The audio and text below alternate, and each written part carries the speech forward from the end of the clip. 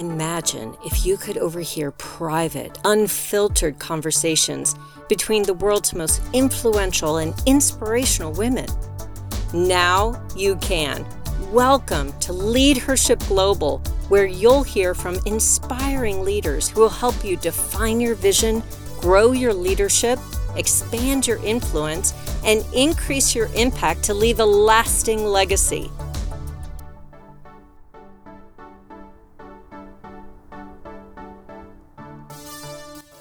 Hello, everyone, and welcome to this week's edition of Leadership Global. We are so glad to have all of you with us today. And I got to tell you, today is extra special because we have Paula Schneider, President and CEO of Susan G. Komen, with us to talk about leaving a legacy, thinking through your end goal as you begin to create and build your career. This is going to be a fascinating conversation, and I cannot tell you how pleased and honored I am to have Paula Schneider with us. Now, you know, we all seek fulfillment in our careers. It's really the difference between work life and doing life's work. But I would really recommend that we all really think through what our life's work is. Don't risk becoming lost somewhere in your career journey after achieving some of your biggest career goals simply because they're not aligned with your life's work. Never stop questioning your decision and the path that you're on for your career. You should always continue to question your previous decisions, and if where you are and what you're doing with your life makes you truly happy. How do you want to live your life today? To leave a legacy in which you'll be remembered for generations to come, or simply to meet your bills? Is your life currently aligned with the legacy you want to leave, or do you need to start making some changes today? I got to tell you, there is no one that is better to help us think through some of these big questions than Paula Schneider. Today, we're going to discuss how to leave a meaningful legacy through a lifetime of work with Paula, the President and CEO of Susan G. Komen. Now, let me tell you a little bit about Paula. She is an absolute powerhouse. As I noted, she is the President and CEO of Susan G. Komen, a nonprofit organization that saves lives from breast cancer by investing in breakthrough research, public policy advocacy, and through a whole suite of patient support efforts, helping people facing breast cancer in communities all across the country. However, before taking the very top role in this powerhouse philanthropy, Paula served as president and CEO of several fashion businesses, including American Apparel, BCBG Max Azaria, Laundry by Shelley Segal, Warnaco's designer swimwear, which includes Speedo and licensees Calvin Klein, Nautica, Michael Kors, and more. So as you can see, Paula has had a multifaceted career, an impressive journey that spans education, fashion retail, and culminates in her position today leading one of the most influential and prominent nonprofits in the world, Susan G. Komen. Today, we're going to dive into how to design a career with the end in mind. Paula, thank you so much for joining us today. Wow, I'm leaving a legacy. I'm not leaving it yet, though. I still have a long way to go. I'd say that's true, too. Now, in full disclosure, I must tell our listeners today that I had the great pleasure and privilege of reporting to Paula at Susan G. Komen. So I have firsthand knowledge of the powerful leadership that Paula offers. So Paula, tell us a little bit about your journey from your vantage point and how you identified your life's work and began navigating your way towards that end goal. I had spent 30 plus years in the apparel sector, in the fashion sector, and running retail stores, doing wholesale, designing, manufacturing, all aspects of that world. And during the course of it, I was diagnosed with breast cancer. And for me, my mom had died of breast cancer, but she didn't die until after my diagnosis. And then she got it back again, and then she passed away. And my brother has since passed of prostate cancer. And my sister had melanoma, but she's okay. So sort of a cornerstone of our world is cancer, which is not great, but it is what it is, and you have to deal with it. And so you move on. I wouldn't be sitting in this chair if I hadn't had that life experience. And it was one of those moments. It was sort of a defining moment, because people always ask, how did you move from working in the apparel and the retail sector into philanthropy? And for me, it was sort of a by chance thing that happened. I was at a women in retail conference, and it was a really fun conference because they have it in Miami Beach. It's fun time that they had there. There's great swag bags. There's all kinds of reasons for me to go, but I was also being honored as one of the top female retailers in the country. And I had breakfast with a friend of mine that I just randomly ran into there and that morning. And she and I both had conversations about whether or not we wanted to stay in this field and how meaningful it was or not. And for me, I could give a rat's ass if I sold one more pair of jeans to Bloomingdale's. At that point, I was the CEO of Seven for All Mankind and Splendid and Ella Moss, all great brands. And, it was, they were doing well. Everything was thriving. And I literally, though, was thinking, okay, I can do this and I do it well, but I don't care. I don't feel it. And I said that to her at breakfast, and I think I'm going to have to do something a little bit more meaningful. Then I got up.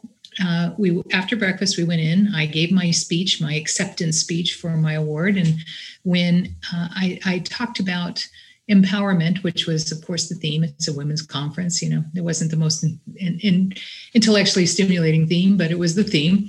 So I got up and started to speak about how I was the most empowered when I was the least physically powerful when I had breast cancer, because there's sort of a grace in understanding that you have to be able to accept help from people. And when you're used to being large and in charge, it's really hard. So I finished my speech. I was very humbled by getting the award. And I sat down again next to my friend that I had breakfast with, as opposed to my own table and my own people, which in and of itself is very odd. But I just felt like I wanted to sit next to her and chat with her some more, because we hadn't had a time to see each other much. And during the course of that, then she said to me when I sat down, okay, look what I just got on my phone. And it's from a recruiter in Dallas that is looking for a new CEO of Susan G. Komen. Would you ever be interested in that? And I said, yes, I would. And it literally took that long. It didn't take, I had to make that decision at that point, if I really was actually going to go for this, that I had to quit my job. And it was a lucrative job. It was, it was fine. But on Thursday, I got this. Friday, I decided that I was going to try and go for this. On Monday, I quit my job. And because you can't really look for work when you're running a publicly traded company, I just think that there's a lack of integrity if you do that. And that wasn't going to be me. And so I interviewed and got the job. But I remember telling the board of directors, look, I think I'd be great at this, but I've never been in philanthropy before. And if you find someone else that you think would be better, you need to hire them, because I have 2 grown daughters. And for me, the most important thing in the world is keeping them safe. But it's been the greatest career pivot that you could ever imagine. And I have enjoyed doing this so much more than most any other. Well, it's the best role I've ever had for me. But I wouldn't do it if I wouldn't have done it if I hadn't been diagnosed with breast cancer. So sometimes life intercedes. Yeah. And that's such a wonderful point, is that there are times when life intercedes and you become awakened to your life's purpose. And all of a sudden that becomes really clear for you exactly how you want to spend the rest of your career in a more meaningful or purposeful way. So in this case, you identified your life's work from a very personal circumstance, being diagnosed with breast cancer, and then through serendipity, which is a defining theme in your life, you were given the opportunity to take the helm of one of the most influential and powerful breast cancer nonprofits in the world, which is remarkable. But as you began reflecting through the navigation of your work experiences in fashion, were there ever times where you began to sort of visualize what it is that you wanted to do from your work experience to incorporate your life's work into your business? Yeah, it's going to sound very shallow, but I really I was working as a teacher, and I wasn't intrinsically motivated to do it. I loved teaching. I thought it was super fun. I only did it for 1 year. But I thought it was great fun, but I couldn't make enough to make a living. And so I decided that, in order to make ends meet while I was a teacher, I worked at a clothing store, and then I started doing some buying for the clothing store. And then I traveled to LA, which was, I was living in Northern California at the time, and I traveled to LA, and I thought this was the most dashing and fabulous existence, to be in fashion all the time and to just be integrated into that world where people went on vacation to Paris and places like that. And I was young and impressionable, and I thought, wow, this is amazing. And so I decided that I would do that. And it really had more to do with financial stability than anything else.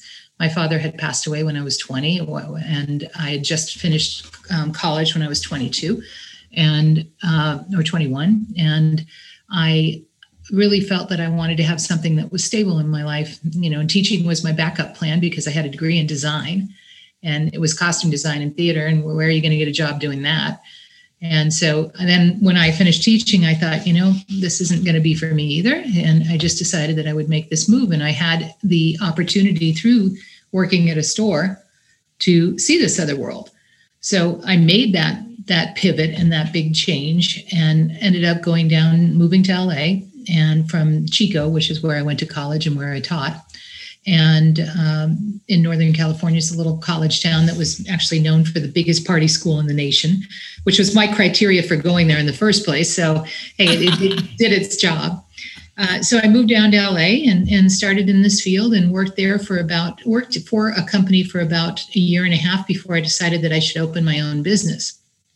And another big step, but when you're young and you have no fear, is when you should actually do these sorts of things. And I really don't have much fear at any point in my life. Otherwise, I wouldn't have taken a lot of the jobs that I've taken. But I had the opportunity to start my own business. I borrowed $5,000, and literally it was, do or die, because I wanted to name my business "A Girl's Gotta Eat." But decided that wasn't probably as appropriate as it needed to be. And so I started an independent repping firm for Manufacturers Rep, where they would give me their clothing lines, and I would show it to stores and take orders, and then they'd manufacture it, and then I'd get a commission. And one of the lines that I started with, didn't start with, but shortly thereafter, was BCBG. And I sold their first dress. And then, when I started to do really well with it, because we developed it, the more money you make in commission, the less likely you are to keep the line, because then at that point, they don't want to have a multi-line rep. They want to open their own showrooms. So ultimately, when I started making real money, I knew that my business was going to be, in trouble, because 80% of all my revenue came in from one source, which was BCBG at the time.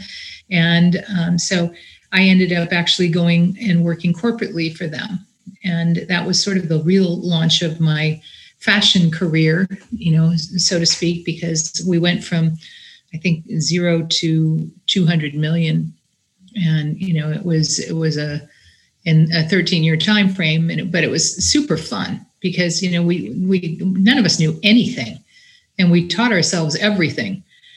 We literally named all of the dress styles after perfume because between Max, who owned the company, and my showroom, he'd walk by a perfume store every day, and then he'd say, okay, I'm going to call that dress Anna East, and that one Chanel, and that one's, Shalimar, we had them all. So, and then you had to really, we need actual numbers in order for department stores to be able to buy. Okay, let's give them numbers. I mean, that's how it was.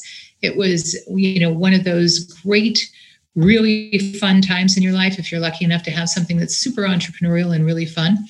And, we built it from scratch. And I learned so much about being fearless at that point, because again, a girl's got to eat. So once you realize that that's the case, then you work really, really hard, because there was no plan B, no fallback plan. And I owed what was a colossal amount of money for this $5,000 for my start. Yeah, that's fascinating. And I got to tell you, part of the fun, I think, probably comes from the enormous success you've had. Moving from college where you studied costume design into all these little pivots within the fashion industry to create such enormous success is remarkable. And so there does seem to be this linear path between studying costume design and moving into fashion. But even within that industry, you made lots of changes in the direction that you were leading, from sales channels to product categories to corporate cultures. Your time in that industry was comprised of a lot of different diverse experiences, including working with many founder-led organizations, right? In fashion. Yeah. So what were some of the key learnings as you move forward in your career during that phase of your career in fashion? I'd say, I sort of blocked my career in fashion in three parts, right? There was the entrepreneurial part, which was completely and totally entrepreneurial, from starting my own business to working for Max. And together during that time, I had my business for almost 4 or 5 years. And he was a part of it, right? Because, and then I became a corporate citizen, if you will, for working for another person, working for another company. And then that was my entrepreneurial, like completely entrepreneurial time.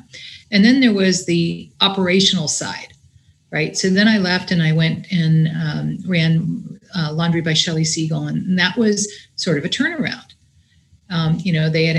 They were starting to see losses, et cetera. And I didn't know how to do turnarounds, but I knew that you had to be scrappy. So I created the turnaround strategy. And then once you do a turnaround, then people think, oh, well, they're really good at turnarounds. And then you get stuck in a lot of turnarounds, which are not easy, because, it's always easier for a growth story than it is a turnaround story. But it's also, the idea of getting jobs as presidents or CEOs of fashion companies, a lot of times, was still very early on in the career, and there were way more men than women. And, women would take jobs that were much more difficult to do because they weren't being offered the fantastically plum job. So you took what you got, right? And if you wanted to be and play in that arena, that's what you had to do. So I think, there's all of these statistics about women that go into turnarounds, right? And then what happens as CEOs is that after the companies have turned around, then there's usually a man that will come in and run it. So it is breaking glass ceilings. So I had the opportunity to work in turnarounds for quite a while and understand how that works. Then I parlayed that into working in private equity, buying companies, and I worked as a senior advisor for a company called the Gorse Group, which was great learning for me. They were usually in telecom and tech, and they were not in consumer goods. And so they brought me in to sort of help them figure out their consumer strategy, especially in fashion. And I was like the house guest that didn't go home. I stayed there. I came in to work on a project, which was actually when they were trying to buy BCBG. And it was many years after I'd left BCBG, but of course I knew a lot about it because I had helped build it. And then they didn't end up buying that, but I stayed there for 3 years and became the CEO of one of their portfolio companies. They had 52, I think, portfolio companies, and I was the first female CEO. So that was, a nice glass ceiling to break, but interesting. And it was a really interesting time. And I learned a tremendous amount during that time on presentational skills and what it takes to present a plan and get buy-in. And because these were mostly distressed businesses that they were working in, and that was sort of their area of expertise is getting a distressed business and then bringing in people that could run it better or augment it or whatever the case may be. So they had a whole operational arm, and I was part of that operational arm. So it was an interesting time. I learned a ton. Again, other than me, there was like literally the assistants that all looked like fabulous models, but it was a male-dominant oriented business, to be sure, and most private equity still is. And then from there, I had the opportunity to go into American Apparel, which was literally the biggest bucket of crazy that one could imagine, and one of the most difficult to turnarounds, if you will. And you don't win them all. Like, I went through in there and realized that I had 6 weeks of cash flow when I first started, and almost 10,000 employees, really, really challenging, incredibly challenging. So just learning the ropes as we are going through all of these different skills. I now know how a planned bankruptcy works because we had to plan one and do it. And I'd have lunch and learns with my bankruptcy lawyers. It's like skills you never even want to know, but you have to learn. But what it does tell you is that you have the grit. If you're deciding, as any of the women that are out there that are listening to this, or men, to make a career change, you really, if you look back and assess what your skills are, because you learn everywhere you go, and you learn different things and different skills along the way that are really transferable. When I first started in my career, I went from teaching to fashion. Then I went from owning my own little repping company to being the president of sales. And then and so I moved through the ranks, and every single place I've been a little bit over my head. I don't know if other people do, but I always have the dream before I go into a new job that I'm sitting there, I'm in the boardroom, or I'm in a group meeting of somehow, and everyone's talking and I have no idea what they're talking about. And, it's that imposter theory, right? Are you sitting there because you know what to do? Or are you sitting there because you're the best person that could have the job? Or did you just talk your way in the door?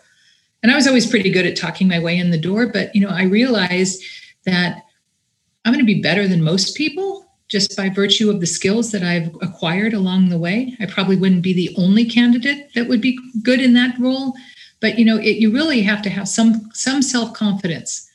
And going from this whole world at my later stage of my career and deciding that, okay, I'm going to now go into philanthropy. Let me just do that. Right. I didn't pick, okay, I'm going to go work for Susan G. Komen. Susan G. Komen sort of picked that this would happen to me, right? Because, to have all of the circumstances and series of events happen that where, I was told about the role, the way that I was, et cetera, you kind of have to listen to the universe calling your name. So I decided that okay, let me learn. And I did a lot of informational gathering of what Komen did and understanding, and read the 990s and every article that I could figure out about them. But still, not knowing anything about philanthropy, I'd raised a lot of money myself personally after I had breast cancer, doing walks and runs. And I had a pink party every summer, which was like literally hosting a wedding. But I did that for 5 years. So I had raised significant amounts of money, but not at the level of running one of the largest charitable organizations that there are, and with some of the best and biggest name recognition that there is. Right. So it was literally, I'll never forget one of my best friends when I told her I got this job, and she said to me, okay, so on the first day, what the something do you know about, philanthropy? I'm like, I don't know, but we'll see. Because I really do think that my skill set is one that, I've been able to amass amazing teams around me that know more than I do about the things that I don't know. And I've been able to, put together strategies that are winning strategies. So I'm just going to do what I do, and I'm going to hire people around me that know more than me. And oh my God, here, most people know more than me, and that's okay. You have to be comfortable with that. I'm never going to be a doctor. I have all these PhDs that work with me now, and they're insane. They're so smart. And at this point, am I going to learn everything there is to know about medicine? No, I'm not. But I am going to bring these people with me to the meetings where they need to present, and I don't, because I don't have that street cred, and I'm never gonna, no matter how good I get with it. We have scientific advisors that are the rock stars of the world of breast cancer, and we have two that are our chairs of our scientific advisory board, and one is an unbelievable gentleman by the name of Dr. George Sledge that you've met. And Dr. Sledge is in charge of oncology at Stanford. And he's, world renowned for breast cancer. And we had the opportunity very early on, probably a month or so into my tenure here, and that I was in Palo Alto where he lives, and we were going to have dinner. And I thought, okay, I don't even know what I'm going to talk about with him, because, although I had my own breast cancer diagnosis, I don't, I'm not a doctor. And the person who was in this chair before me was, right? So I don't know what he was expecting or not. So we had a really nice dinner.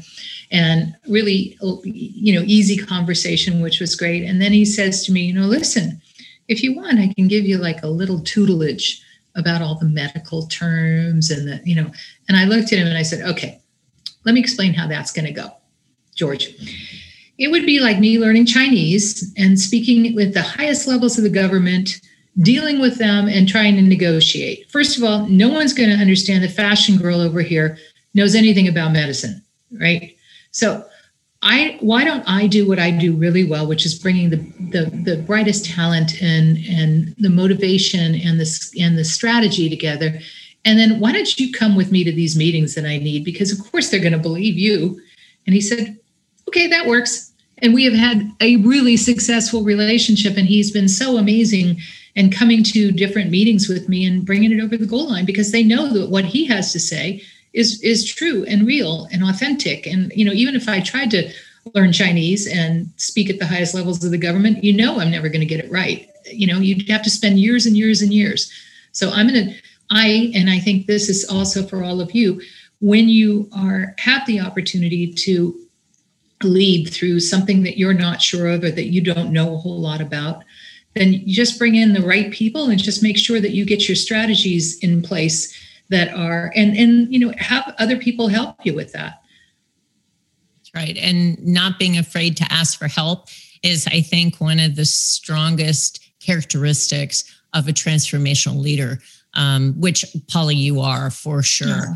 And, one of the themes as I listen to your story that really strikes me is the fact that you were incredibly humble by admitting I don't know everything and admitting there might be other people that are just as deserving to sit in this chair as I am, but you were really willing to learn. And I think one of the most defining characteristics of the most successful leaders that I've ever met is that they are lifelong learners. Yeah. They recognize they're never going to know everything. They don't ever pretend like they have all the answers, and they're open to guidance, input, feedback, direction from other people that they really trust.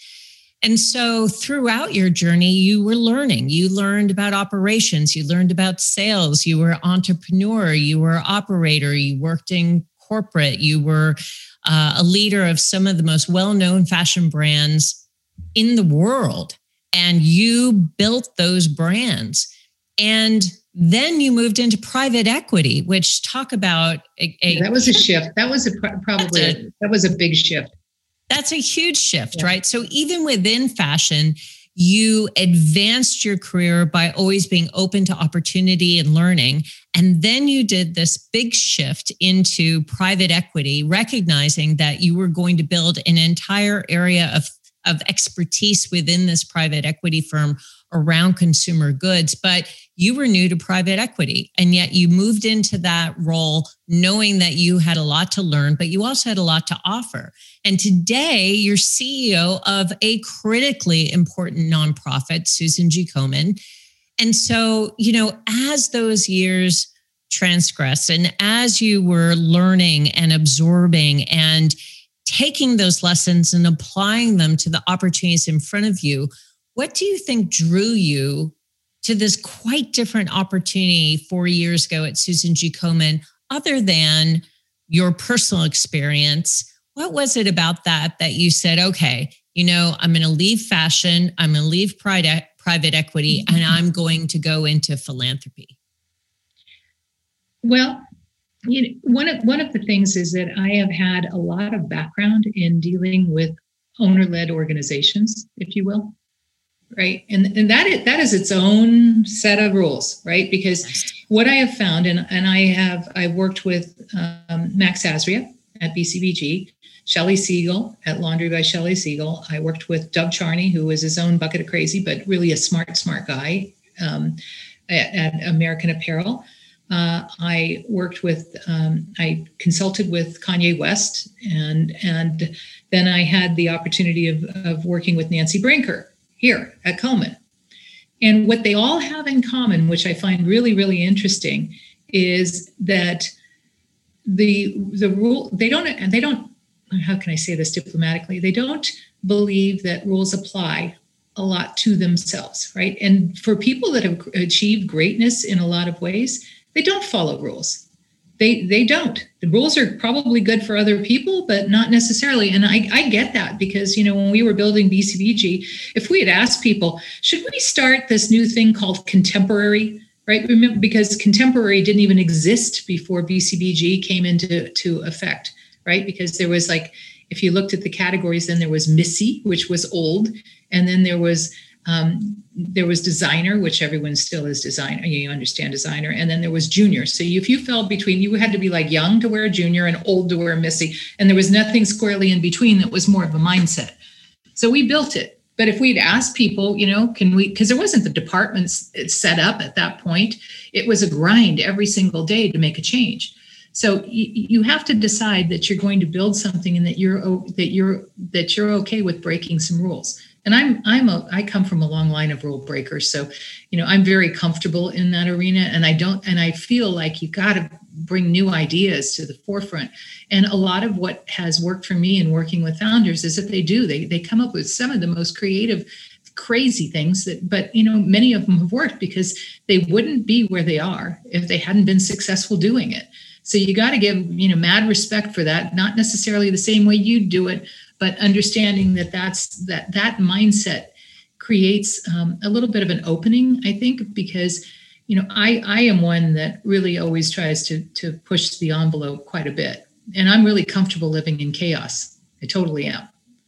There can be fires burning all around me. And maybe because I'm a cancer survivor and, I've had my life threatened. Okay, so we'll just handle one fire at a time and we'll put them out and we'll move on.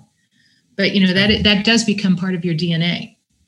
And I think that's been just a wonderful training ground for knowing how to deal with things, right? Between teaching and that, I think you can get along with almost anyone. And you figure out when is the right timing for things, right? Because people do their natural bent and you move on. But I remember so distinctly when I was at Speedo, there was this young man, I even remember his name, and I've had thousands and thousands of employees, and his name was Dan.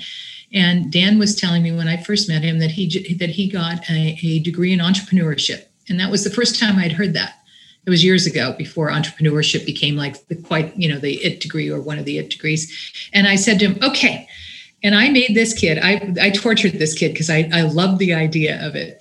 And I said to him, okay, we have some problems at the senior leadership team. And I want you to hear 2 problems. And then I want you to come back and I would like you to tell us as an entrepreneur and with all the training that you just got in college, and I think it was USC or something, it was it was a genuine program. I'd like you to figure out how you would solve the problem. And I'd like you to report it back to the ELT. And he was like, well, I think I completely froze him, but he had this unique opportunity, and it wasn't exactly the way that we would have done it, but it was a really fresh approach. And I thought, okay. And since then, and that moment in time, which was quite a few years ago for me, it was 15 years ago now, I want to make sure that if people have ideas that they are surfaced and that you bring this fresh perspective and entrepreneurship into the world, right? And I try to do it. So, but as you get older, you get more jaded and you think you know more than you do in a lot of ways. And it's, it's the way it's always been done sort of mentality. And unless you are in a complete turnaround where you can break up every way that it's always been done, or you're in the middle of a COVID disaster and you could break up every way that it's always been done and do it differently, that's when you have to make those decisions as you go along. Yeah, that's really smart insight. Thank you so much. There's something you said early in our conversation that I want to come back to. You said, I left teaching because girls got to eat. And even in fashion, I took out a $5,000 loan to begin my own rep company. And for me, that was a lot of money. And, I worked like crazy to pay off that loan and be successful. Warren Buffett has a recommendation that really resonated with me. He said, if you want to learn to play the guitar, or you want to write a book, or you want to help kids in poor countries, first go make a lot of money. Then after that, you can go focus on these things. And it feels like in some ways that's a defining characteristic of your choices too. You had an opportunity to play in private equity and in fashion and be a teacher. And, you've built companies and you've worked for founders and you've done all these amazing things. But now at the end of your career, you've actually taken a pretty significant step back in your own personal compensation in order to do what really matters to you. So you, in some ways, are, focusing on your mission, your purpose after having made a whole lot of money so that you can focus on what really matters. But what's your perspective on what Warren said? Listen, you have obligations, in your life, right? And you have to make sure that you can fulfill those obligations. And then after that, all bets are off.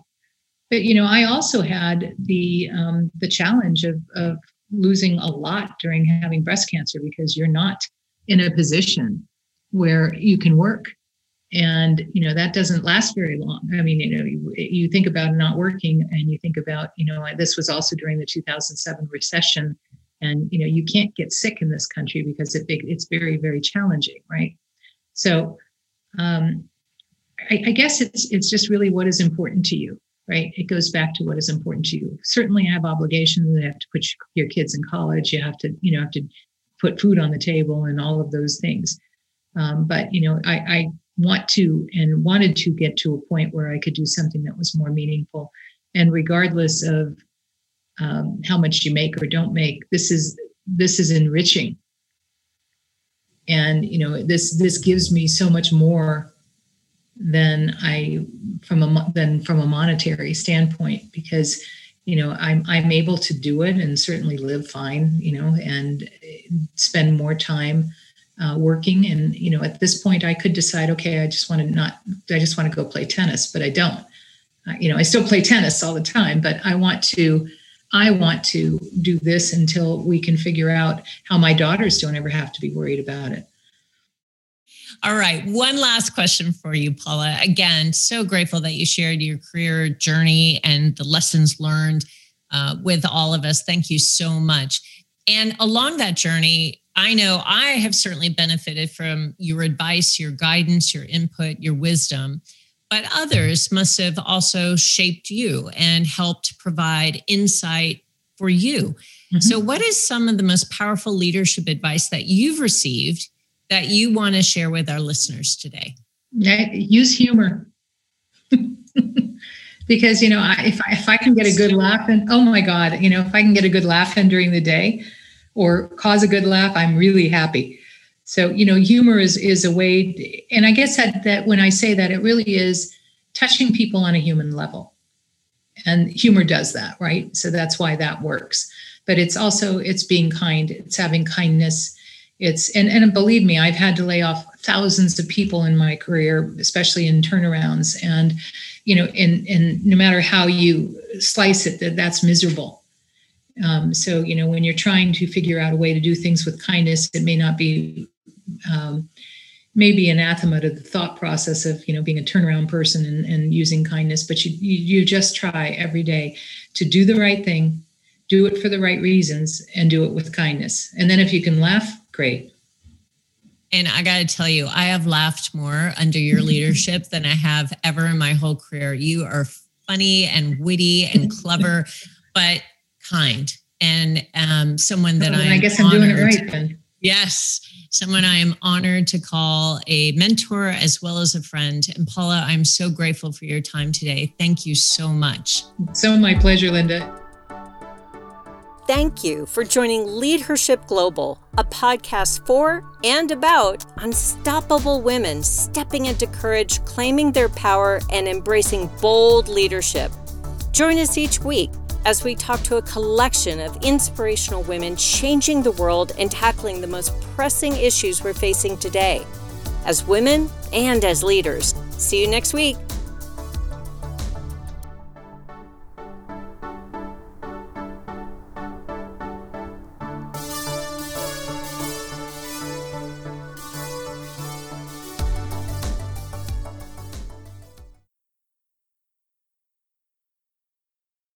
This podcast is a part of the C-Suite Radio Network.